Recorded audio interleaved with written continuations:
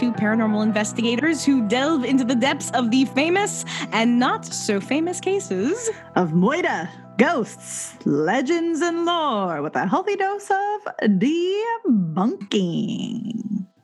We've got some, I feel like, ghosts and lore tonight. We do. But before we get into the ghosts and lore, did you hear about the monolith? Which point are we at? Because there's been multiple stages since the last time we talked about it. It's appeared and disappeared in a bunch of different things. It's appeared all over the world at this point. It's like disappeared from Utah and then it reappeared somewhere, I think, in Europe, right? I know it just appeared in Britain, like within the last day. And it appeared in Eastern Europe or something. But what's funny is that there's been a few people who have caught like men moving it. What? So it's got to be some kind of viral marketing thing because or a street art thing or something. Because there was even some video of it was the Utah one of 4 guys removing it. What? So I don't know. Apparently Romania. It appeared in Romania. You're right. Yeah. So it was in Romania and then it was in the UK and now it's in Colombia. Well, wasn't it in Southern California too? It was. Was it? Yeah. Oh, yeah, I thought there was one in Southern California. I mean, it's all over at this point.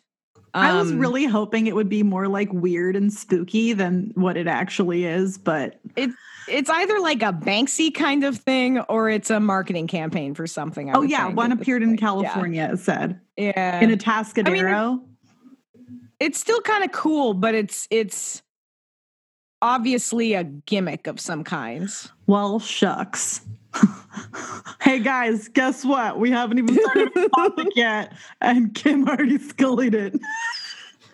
What'd I do? I mean, I got a letter from a parent once that said I crushed her kid's spirit. Wait, so I feel does that mean you crushed her ghost?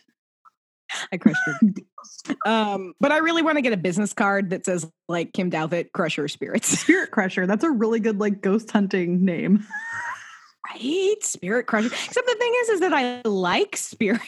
I mean, I like the spirits that are cool and my haunted doll and everything. So you just want to crush the people that have live spirit so they no longer have spirit singular.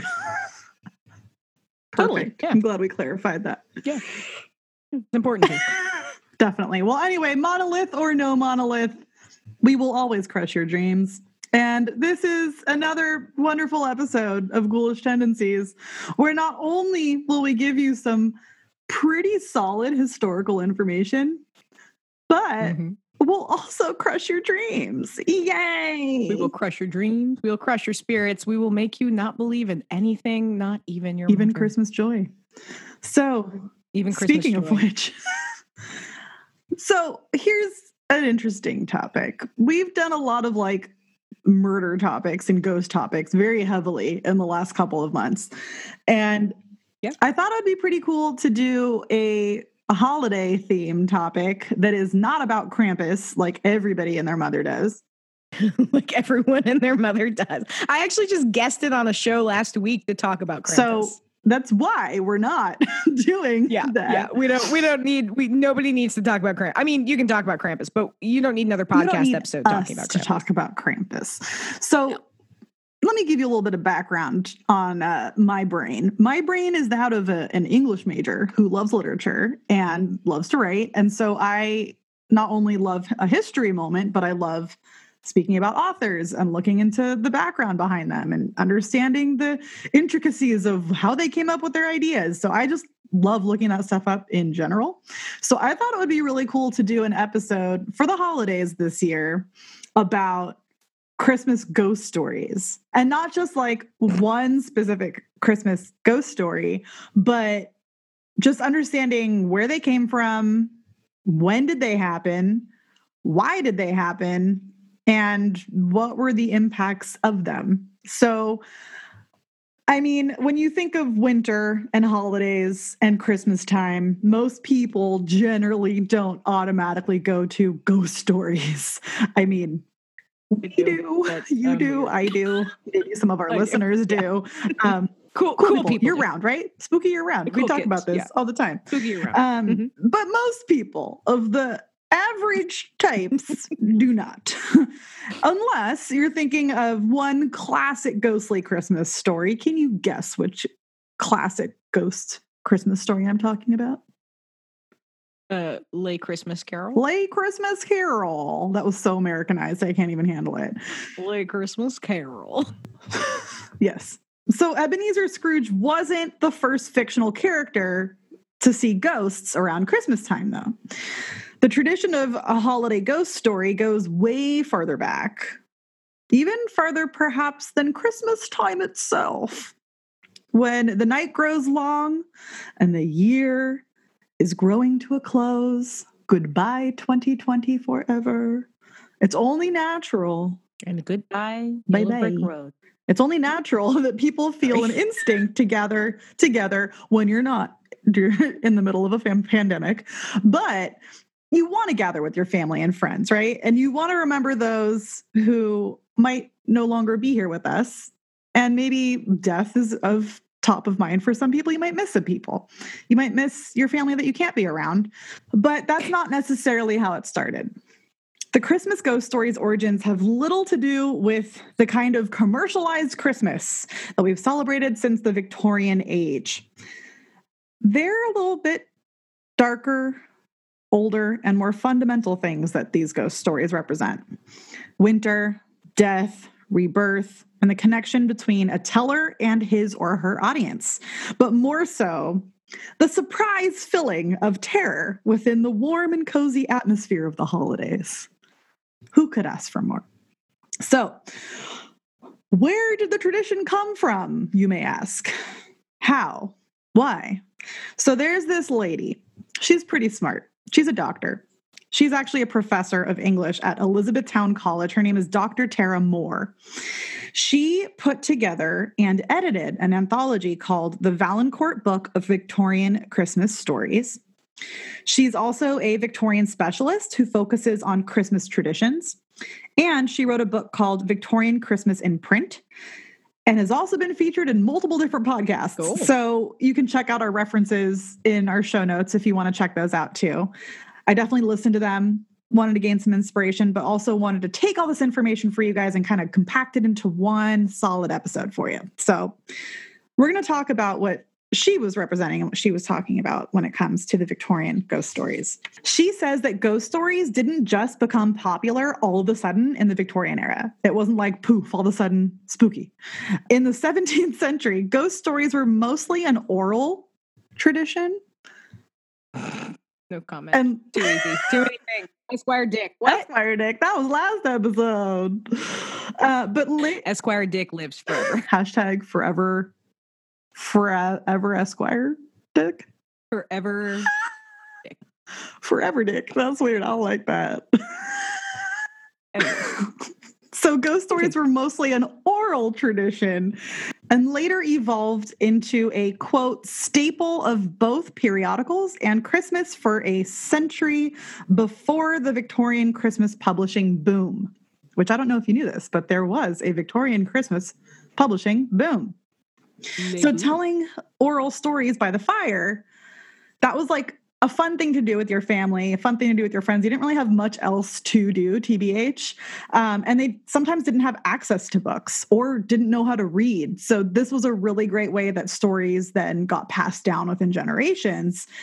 And people just wanted to scare each other with their stories, you know? Like, I think we think of like going camping and sitting by a campfire and telling a scary story, and it's fun. You like to freak out the people that you're telling the story to, right? So yeah, totally. Very similar vibe. And this is a great quote.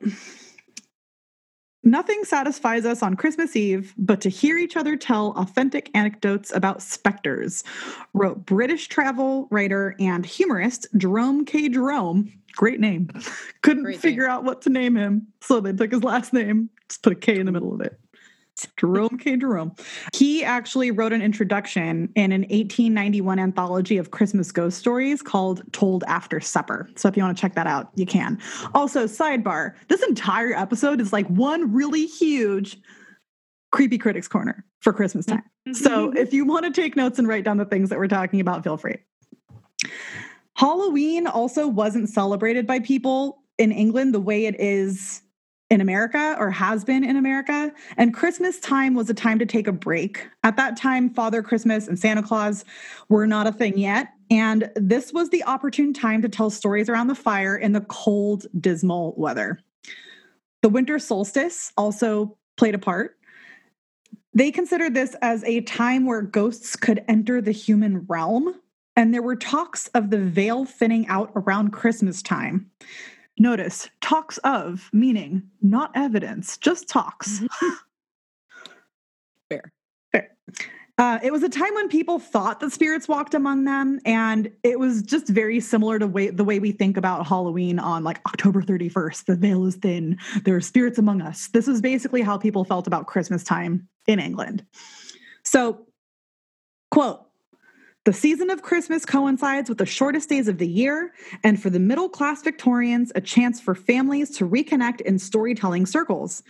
Urban dwellers, disconnected from village legends, simply picked up a magazine specifically made to lace children's dreams with terror. The bleak, shadow-filled walk from the story circle to one's dark bedroom presented an uncomfortably eerie space to reflect on the mental images conveyed by those grisly tales." Ooh. Right? I love that sentence. But these tales of specters and spirits tended to take on less of a spooky tone. The intention wasn't necessarily to scare all the time, just sometimes. Tara Moore says, quote, "Supernatural agents enter the narrative to alter reality and bring about a Christmas utopia of reunion and spiritual redemption." So it wasn't necessarily always spooky, but maybe more so to teach you a lesson. So Christmas ghost stories weren't the only tradition, though. So are you ready for some traditions that were really fun? And I think you would appreciate this. In England in the 1700s, other ways that Christmas was celebrated was by pouring beer on a tree. Pouring beer on a tree? Yeah, he's thirsty. Get him drunk. Get him drunk. Yeah, a little tipsy tree, you know? Tipsy tree. Tipsy tree. Totally. Or you would bake a cake and you would try to put it on a cow's horns and hope that it wouldn't flip or fall off. Or that the cow wouldn't, like, gore you with its horn. I mean, the things that people do to entertain themselves, right? I feel like these are also things that you might do during a quarantine, during a pandemic, regardless of the year, but that's just would you, though? Or is it the kind of thing you do when you get really drunk and just think something's a great idea? That's like what you do in a frat house when you're all have had too many kegs and you're like, bro, you know, it would be the best thing ever. Get that tree drunk. Get that tree drunk. Get that cow a cake. That cow loves cake. Who doesn't love cake, man? I love a cake. Anyway, so maybe that's where frats came from. They came from Christmas traditions of England. I'm not going to Scully that. Too easy. So, the Scully rising. Scully's coming out. Here she comes. I see her. I'm clamping down on it. That's what she said. That's what she did. Indeed she did. She sure did. So even though ghost stories were told during Christmas, majority of the stories actually were not set during Christmas time. They were just told around Christmas time. Right. The reader's experience during Christmas was more important than the character's experience during Christmas time in most of these stories. So oral tradition slowly translated into print in the early 1800s when keepsakes and gift books and annuals started to come out. Now, these would typically be something that the middle or upper class people would purchase to show off in their homes to showcase their class. Mm-hmm. And they would also house ghost stories in them. And they were sometimes Christmas presents. That just happened to be a coincidence. So eventually people see, wow, they like these fancy books on these tables to showcase their class. They have ghost stories in them. We can make money on these. So publishers also began to give Christmas names to these annuals because they were given as gifts during Christmas time, which inevitably gave the connection of ghost stories to Christmas. And that's another explanation. Kind of fun. Okay. So ghost stories were printed mainly because of that previous oral tradition we were talking about to tell ghost stories during this time of the year. But by having them in print, it allowed anyone to experience the feeling of terror in the dark, alone in a dimly candlelit room, without the requirement of people to tell the stories. Yay, books, less people. What if you don't like people? I mean, I say that all the time. That's actually my motto. Yay, books, less people. Hashtag yay, books, less people. Yay, books and cats, less people. And cats. So they were sold as a way to get in touch with an old aristocratic country house ambiance, if you will, a way of feeling like you had money and friends who could tell folklore stories, even if you didn't have either. Another thing to be mindful of is income. Like, what were people's incomes like during this time? Because if there's a recession, you're not going to have that much income. You're not going to have that much spending happening. But during this time, things were going pretty well. So people had more income and they were spending more money on gifts during Christmas. And on top of that, they had greater literacy. So that's sad. A perfect storm for publishing, really, because That's if true. people can read and they can spend money, they're going to want to spend money on books, right? Yeah. And books were becoming easier to produce, too. Exactly. There were actually taxes that changed the way that paper and shipping affected book sales. And so on all of this just kind of culminated to that publishing boom that I was talking about earlier during Christmas time in the late 1800s. So people bought books as gifts. That was a big thing. This also then took the local legends / oral ghost stories from the regions in which they were birthed to everyone throughout print. Having a localized story tied to a region actually felt more authentic to the reader, which encouraged writers to give specific locations of the setting and pretend their stories and legends were true, while it's pretty obvious that they were mostly just made up. Charles Dickens, our friend Charles, good old that guy. Charlie. He wrote that book, that story we were talking about, that A Christmas Carol. Lay Christmas. Lay Christmas Carol. Lay Christmas Carol. He actually noticed that prices for books were going down. It was cheaper to make them. And that there was this huge demand for Christmas ghost stories. So he is actually thought as the person who created the Victorian Christmas ghost story. But hate to sully all of your Christmas dreams, he was just a part of the evolution of the publishing trend. What? He's not the only one. He's just one that got famous. So he thought of it actually as a commercial opportunity. He didn't even have his heart fully in it. He just wanted to make money. So he thought of it as a commercial opportunity to publish oral traditions at first. And really thought he could just get a ton of money from it. And that's where the motivation to write the story came from. Okay. Now, if you haven't seen this movie and you like this type of topic, I might recommend the movie to you, The Man Who Invented Christmas. It's on Hulu, has it, and it's a Showtime movie. I just watched it yesterday, and you're either going to love it or hate it. It's one of those. But I thought it was interesting because having done this research and understanding it, they actually had some pretty accurate references. And in that movie, it shows all of this, and it showcases a behind-the-scenes interpretation of how Charles Dickens came up with the idea of A Christmas Carol. In this movie, it shows him struggling financially with a few flops after writing Oliver Twist, and he's inspired to write A Christmas Carol based off of stories told to his children by his Irish housemaid. I don't know if that's accurate. I'm just going to say that now. That might just be a movie thing. Something that was fictionalized for this. Right. I couldn't find that anywhere, so don't quote me on it. Just watch the movie. Okay. That's what the movie said. And the popularity of the ghost story at that time, though, that's very prevalent in the movie. So that's a nice little parallel that's real and in the movie. Now, funny enough, the movie also shows him having a huge success after writing it.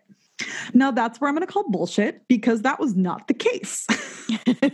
In actuality, Couple things. Dickens didn't intend on A Christmas Carol being a ghost story originally.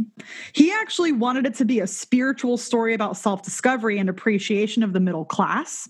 Mm-hmm. And initially, it struck a chord with the middle class and shook some sense into the upper class to understand their responsibility to a degree. And if only we could do the same thing now. Ugh, am I right? However, financially, huge disaster. Up in flames. So let me tell you about this disaster that was Les Christmas Carol. Les Christmas Carol. Dickens only had 6 weeks to write and publish it in time for Christmas, which is wild. Like, that's not a lot of time. That is not a lot of time. By December 19th, 1843, it was published and available for purchase. Now, because he wanted it to be a beautifully hand-printed small volume at an affordable price, the cost to produce was much more than what his publishers had wanted. And they thought it was an unwise investment. But hey, Dickens wanted his book. He's going to get his book. He wanted something that every family could own. So what did he do? He made it.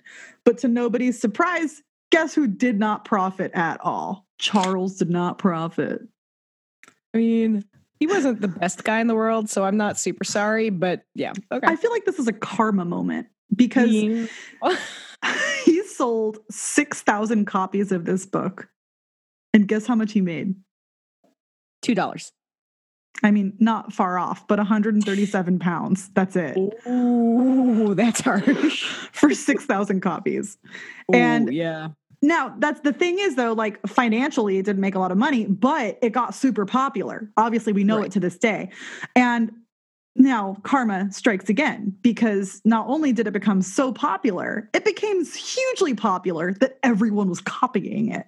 So it was heavily plagiarized as a play. So it was going up all over the place. People were turning it into plays. And it was even published in America by other people that just wanted that story in America. Oh, that's rough. He ended up spending £700 in court costs to try to control the plagiarism. So moral of the moral story is you gotta lose money when you try to prove a point and make money. So that's how we scully Charles Dickens. And eventually he turned to publishing periodicals instead of novels at Christmas time, because apparently that's where the money was. Nobody wanted a novel. They wanted these magazines. And he actually wrote one called The Haunted House, which was a bunch of different ghost stories in one periodical. Now, I've got more fun facts for you about Charles Dickens. He actually did not believe in ghosts at all. That doesn't shock me. Right? But wait, there's more. So the ghost stories were more psychological hauntings versus typical spooky ghosts. Hence, like, your ghost of Christmas past and present and future being more to do with, like, your own personal demons and conscience. Exactly. Not like I'm coming back for revenge on somebody who murdered me. You know, exactly. Like, that wasn't that kind of ghost. And reflect. And what's even more interesting, like, if we wanted to go down this rabbit hole, I'm sure we could, but we don't necessarily need to bore our listeners with this. But if you were to analyze Charles Dickens' psychology and like him as a person and who he was and how he wrote this book, he was an incredibly depressed person and like basically put all of his inner demons into this book. And that's how buddy made. But also there's way more to it. We're not going to necessarily go down that rabbit hole. Just had to throw that out there. If you want to research it, be my guest. Fun facts. I have to read you this paragraph because it made me giggle, and I know it's going to make you giggle. Okay. So for his part, Dickens tended toward scientific explanations of, quote, supernatural events. He was a Scully. And he blamed them on, quote, a disordered condition of the nerves or senses, unquote. But he maintained a measure of agnosticism, writing to a friend, quote, don't suppose I am so bold and arrogant as to settle what can and cannot be after death, end quote. He also joined the London Ghost Club, where he participated in several seances. Because, again, what was happening during this time? Spiritualism. He remained unconvinced of their legitimacy, believing that alcohol may have played more of a role than anything truly supernatural. Yeah. Quote, the seer had a vision, he said, which nothing but spirits could account for, and from which nothing but soda water or time is likely to have recovered him, end quote. Yeah. Yeah. I thought that was funny. He's so sassy. Anyway, moving on. So most Victorian ghost stories at this time started off thought of as actual hauntings, but inevitably became explained, or scullied, if you will, by the end. Even when science and technology began to advance, ghost stories were still a thing during the winter. You know why that is? We just mentioned it. Say it with me. Spiritualism. Spiritualism. The spiritualist movement was a huge instigator. Hashtag everyone is a medium. Right. Yeah. If you recall from our previous episodes of the Fox sisters, if you haven't listened to that, go back, listen. You'll get a little bit of more background on it. And our friend Arthur Conan Doyle even wrote some good Christmas ghost stories. And Elizabeth Gaskell and Ellen Wood also wrote some great ghost stories. Fun fact, women were huge contributors to ghost story literature. They produced between 50 and 70% of all ghost fiction from the 19th century. Isn't that cool? I love that. Yeah. I love that fact. And apparently spiritualism influenced non-believer authors to undercut and gaslight believers in their stories and inevitably prove them wrong. So a bunch of actual Victorian ghost stories during Christmas time were written as like a jab to the spiritualist community to be like, you guys are dumb. This is and let me show you in story form my vicious takedown. Let me scully you through a story that you're going to think is true when it's not. Like literally that's what they did, which I think is very funny. And on top of that, you start to have some like fancy things that are happening with photography and stagecraft to allow ghosts to be portrayed in theater and photography and made people think it was actual evidence. But I mean, that's like calling an orb a ghost in every photo you take. And you know how, you know how we feel about that. It's my favorite thing in the world. So there's this like balance of the overtly overwrought ghost story by spiritualists and stories about murdered ghosts and tales of revenge. And then you have the more moral, psychological jab the spiritualists' ghost stories like A Christmas Carol. Right. So I'm going to give you a couple of examples. One was Elizabeth Gaskell's The Old Nurse's Story. This was written in 1852, and apparently Dickens actually encouraged her to publish it, so they say. The story is about a mother and a child who die in the cold after being sent away from their house by the mother's sister and come back as ghosts to right the wrongdoing done to them. So you have a child ghost in this one, which is extra creepy. They haunt the woman's sister who was at fault for their death, and she ends up dying because she comes face to face with her sister's ghost and her niece. Hate it when that happens. Right? Shucks. So Victorian cultural scares may not have been exactly what would scare us today. So we might be like, that's not that scary. But at the time, ghost children and haunted dolls, which were also in other ghost stories, definitely freaked people out. And another really great one is called The Strange Christmas Game by J.H. Riddell. And this story is about two siblings. They find themselves in an old country mansion on Christmas Eve, initially joking about ghost stories they told each other earlier, knowing that it was the 41st anniversary of the original homeowner's disappearance. Then they start to hear sounds, trying to debunk and unable to do so. And then they actually see two ghosts playing a card game at a table in the parlor. And one of the men that they see playing the ghosts is the dude who went missing. So the ghouls ghouls, not the kids, the ghouls, eventually break out into an argument, resulting in a sword fight and the reenactment of the homeowner's backstabbing death. But that's not the end. And I'm not going to ruin it for you either. So if you want to know how this ghost story ends, join our Patreon, because I'm actually going to do a reading of the entire story. I'm going to post it on the Patreon. So if you want to hear a spooky Victorian ghost story, I'll read you one if you join our Patreon, which is Ghoulish Tendencies Podcast on Patreon. Plug. Shameless plug. You can listen on there for your spooky listening pleasure. But for now, I'll leave you with a quote from the story. Okay. Quote, "My dear reader, you doubtless are utterly free from superstitious fancies. You poo-poo the existence of ghosts and only wish you could find a haunted house in which to spend a night, which is all very brave and praiseworthy. But wait till you are left in a dreary, desolate, old country mansion filled with the most unaccountable sounds, without a servant, with no one save an old caretaker and his wife who, living at the extremest end of the building, heard nothing of the tramp, tramp, bang, bang going on at all hours of the night." End quote.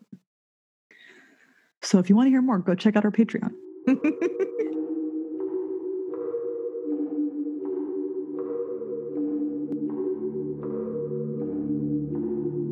Now, here's a fun fact that I learned that I had no idea. I knew about Henry James. I love Henry James. I love The Turn of the Screw. I love Edgar Allan Poe.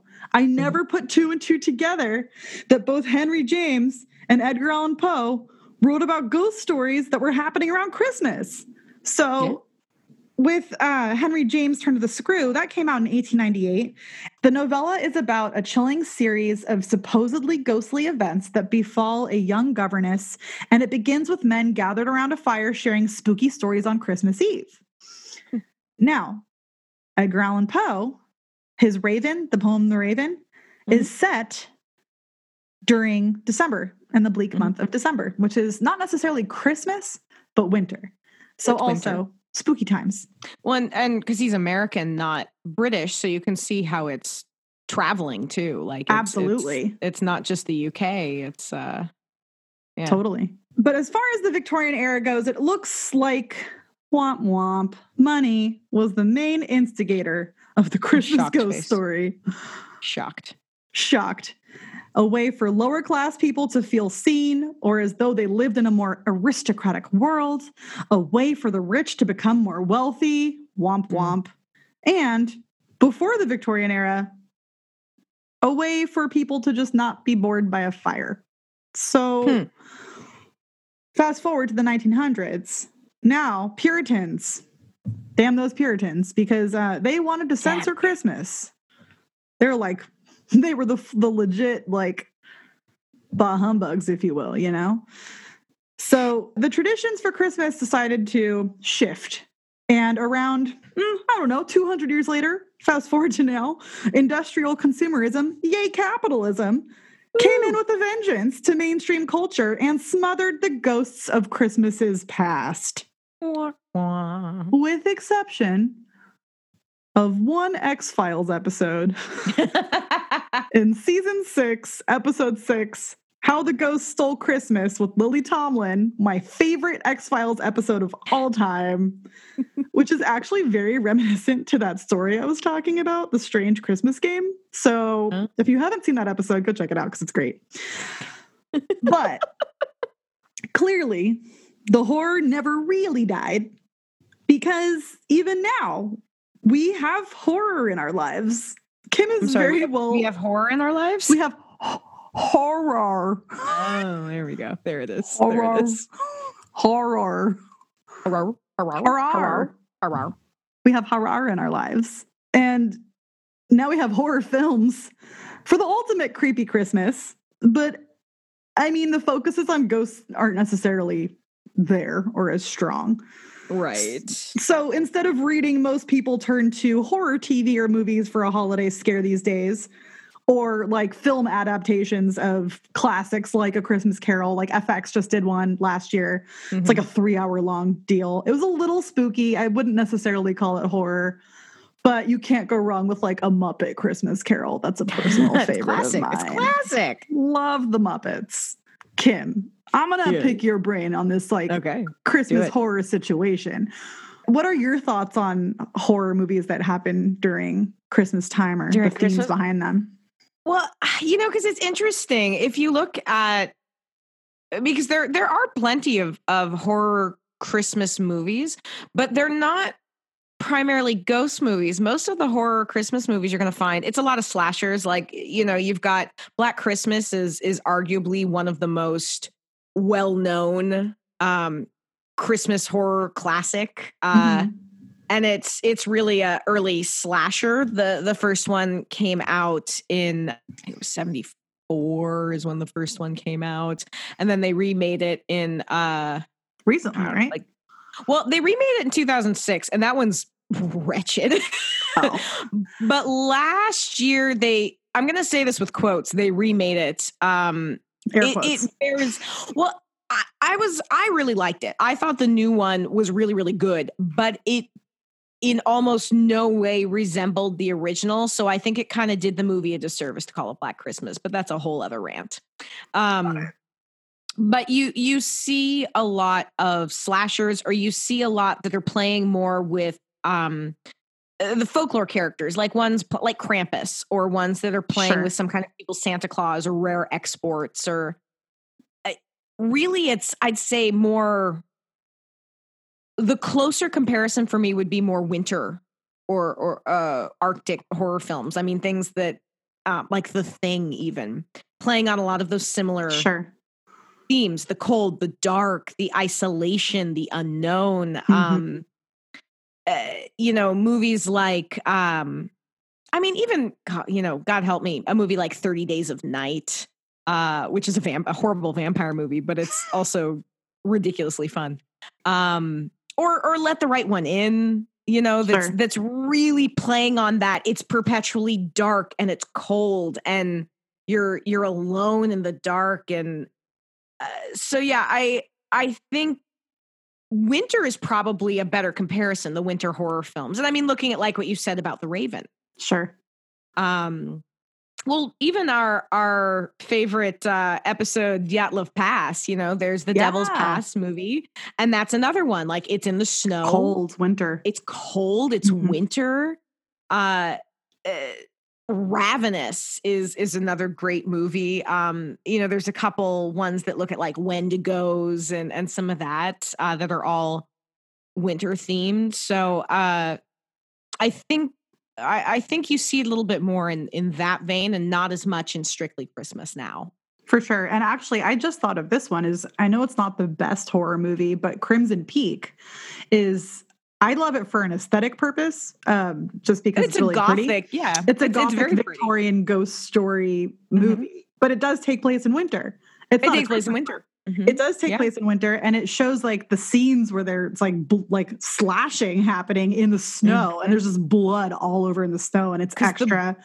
The red blood is so red, and there's dirt that's red under the snow. The red clay, And so like the combination of that is just very visually jarring and pleasing at the same time. Like, I don't know how to say that any better, but that's like the only one I could think of that's actually Victorian ghost winter movie recent that I could think of, but not like a great horror film that came out during Christmas time either. Well, I think it's a very well done film. It's very visually, it's beautiful, but it's not a Christmas movie. It's a winter movie. It's not a Christmas movie. And Guillermo del Toro did it, and I love him. I'm a big fan of his. Yeah, he does really cool work. But it's interesting because you can also think about like, why are people drawn to horror or ghost stories during wintertime? And then you can get into like the psychological analysis of that. So I actually read an article that was really interesting about psychological analysis of this stuff. And it features a top television psychologist in the UK named Honey Langston James. And she talks a little bit about like how the psychology of it plays out in all aspects of our culture now. And she says, I think inherently to the festive period is the idea that there is darkness in life and humanity. Everything that Christmas represents, like putting lights up, is about putting light into the darkness. It is about sharing gifts and being generous in an otherwise selfish world. But there is a dark side to Christmas, which has come to be reflected in our viewing choices.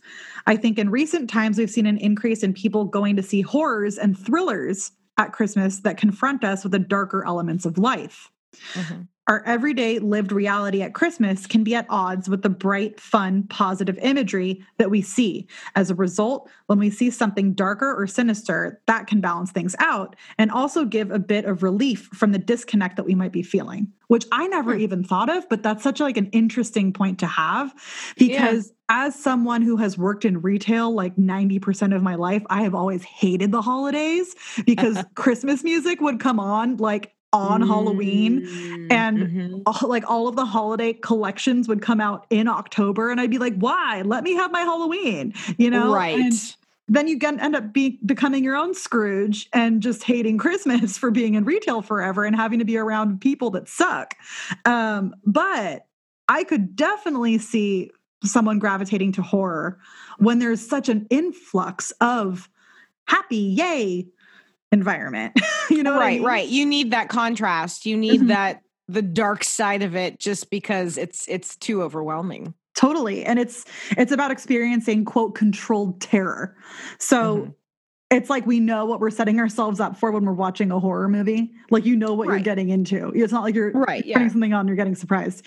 And if you don't want to watch it anymore, you can either turn it off, change channel, cover your eyes. You can control it. It's something that you then are evaluating as something to control, which then makes me have a whole other analysis of it. But this is another quote. We know we're not actually in danger or under stress. We're just living vicariously through what we're seeing unfold on the screen. That can give us a sense of relief. It's the fear we face in everyday life that we can't control. So one of the reasons people enjoy scary things on TV is because it can give you a sense of being in control, which could fully allow us to analyze anxiety coping mechanisms during a pandemic. Right. But that's another chat for another time, not on this podcast. So at the end of the day, you could also say that if people were feeling that way about TV and movies now, people were probably also feeling the same way about ghost stories and scariness and spookiness of the Victorian era Christmas ghost story. Yeah. But at the end of the day, overall, between Victorian times and current times, money and capitalism are at fault for our true deep-rooted terror during Christmas time. Humbug. Yep. Well, there you have it, folks. I hope I didn't ruin your Christmas. If anything, we just gave you some perspective. And also check out our Patreon. If you're not a Patreon, sign up for it. It's just a few dollars a month. You get to have exposure to stuff like additional content, like the story that's going to be up on our Patreon, bloopers, which are coming. I'm telling you, these bloopers are just coming and coming because we're really on a roll. But also some fun stuff in the mail. And I think this brings us to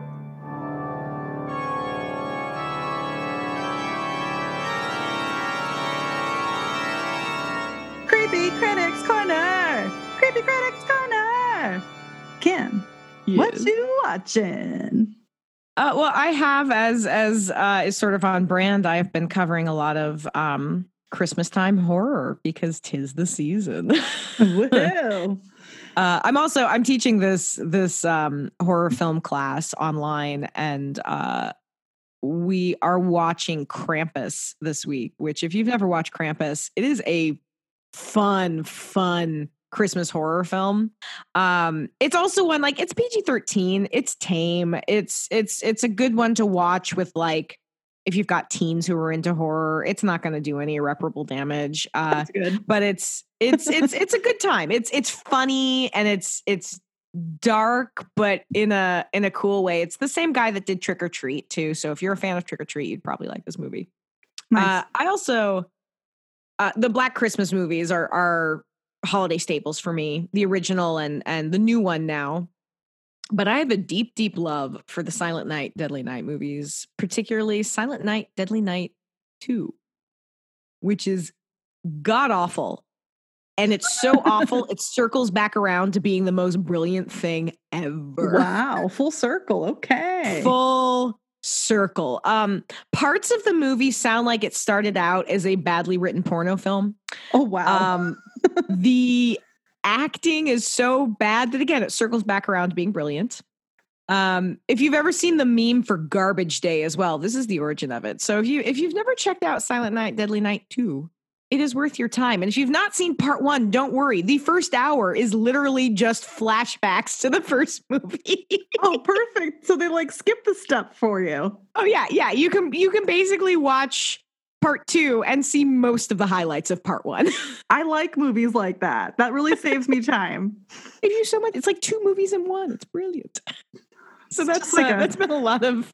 Yeah. It's like Christmas in a movie. Two Christmas for one. in a movie. Yes. I love that. What have you been watching / reading? I've been watching so much. I actually went through the entire series of The Crown.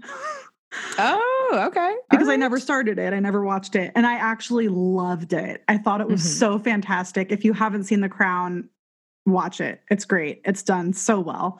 So I watched all of that, and I'm not going to even get into details because there's too much to go into for that. And it's not horror, so you don't care. But it's fun. Yeah. But it is a good time. I also watched, kind of on brand, but also not, Queen's Gambit, which I also thought was very good. Mm-hmm. That, for me, was something that I think if you know anyone who has any kind of substance abuse issues, might be tough to watch. Okay. But it's really well done. Okay. Now, I do love a comedy moment, and I feel like I've been needing them more lately. So I watched Elf again after. That's my staple holiday movie is Elf. It's a sweet movie. Yeah. I just lose my mind when he jumps into the tree and the tree falls on him. Like, that's my one scene that I lose it. And my mom actually called me and made me watch it because she's like, have you seen Elf? I'm like, yes, I took you to see Elf. And like in 2003. And she goes, many moons ago. That one scene. I was like, what, the burp? And she's like, yes. That's my mom's favorite scene, is the burp. So it's an epic burp. It's truly a movie that makes you happy. But because I watched that, I watched the new Netflix show that's like the holiday movies that made us. And there's a show that they had previously that was about like classic movies. And they talk about how they were made, where they came from, the process. It's really interesting. And then 2 episodes for the holiday season. One is based on Elf, which I love. And the other one is based on Nightmare Before Christmas, which I also love. Oh, yes, that's you a great would one. Really like that. So wait, the show? The show. The one about A Nightmare Before Christmas you would really like. Yeah. Cool. Nice. But yeah, no, other than that, I've just been researching. I watched the movies that I talked about in this episode. So this whole episode is just one really, really big Creepy Critics Corner and the history behind it. So I've also been making those ornaments. So I'm going to do a little plug again. Do it. If you need to get a cool, weird, spooky gift for someone in your life, I'm doing 2-day shipping. So we can get it to you real quick.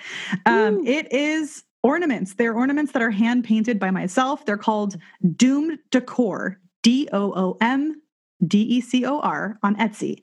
And they are corpse paint, hand painted with acrylic paint on white bulb ornaments with a hand sewn velvet hook. Kim bought one. Do you like it? I do. It's on my tree. It's very cool. And we have an Instagram too, so you can check them out on there. You can go to the store. I have a set for 4 for a deal and 3 for a deal right now too. So if you need a good gift, want to shop small, check that out.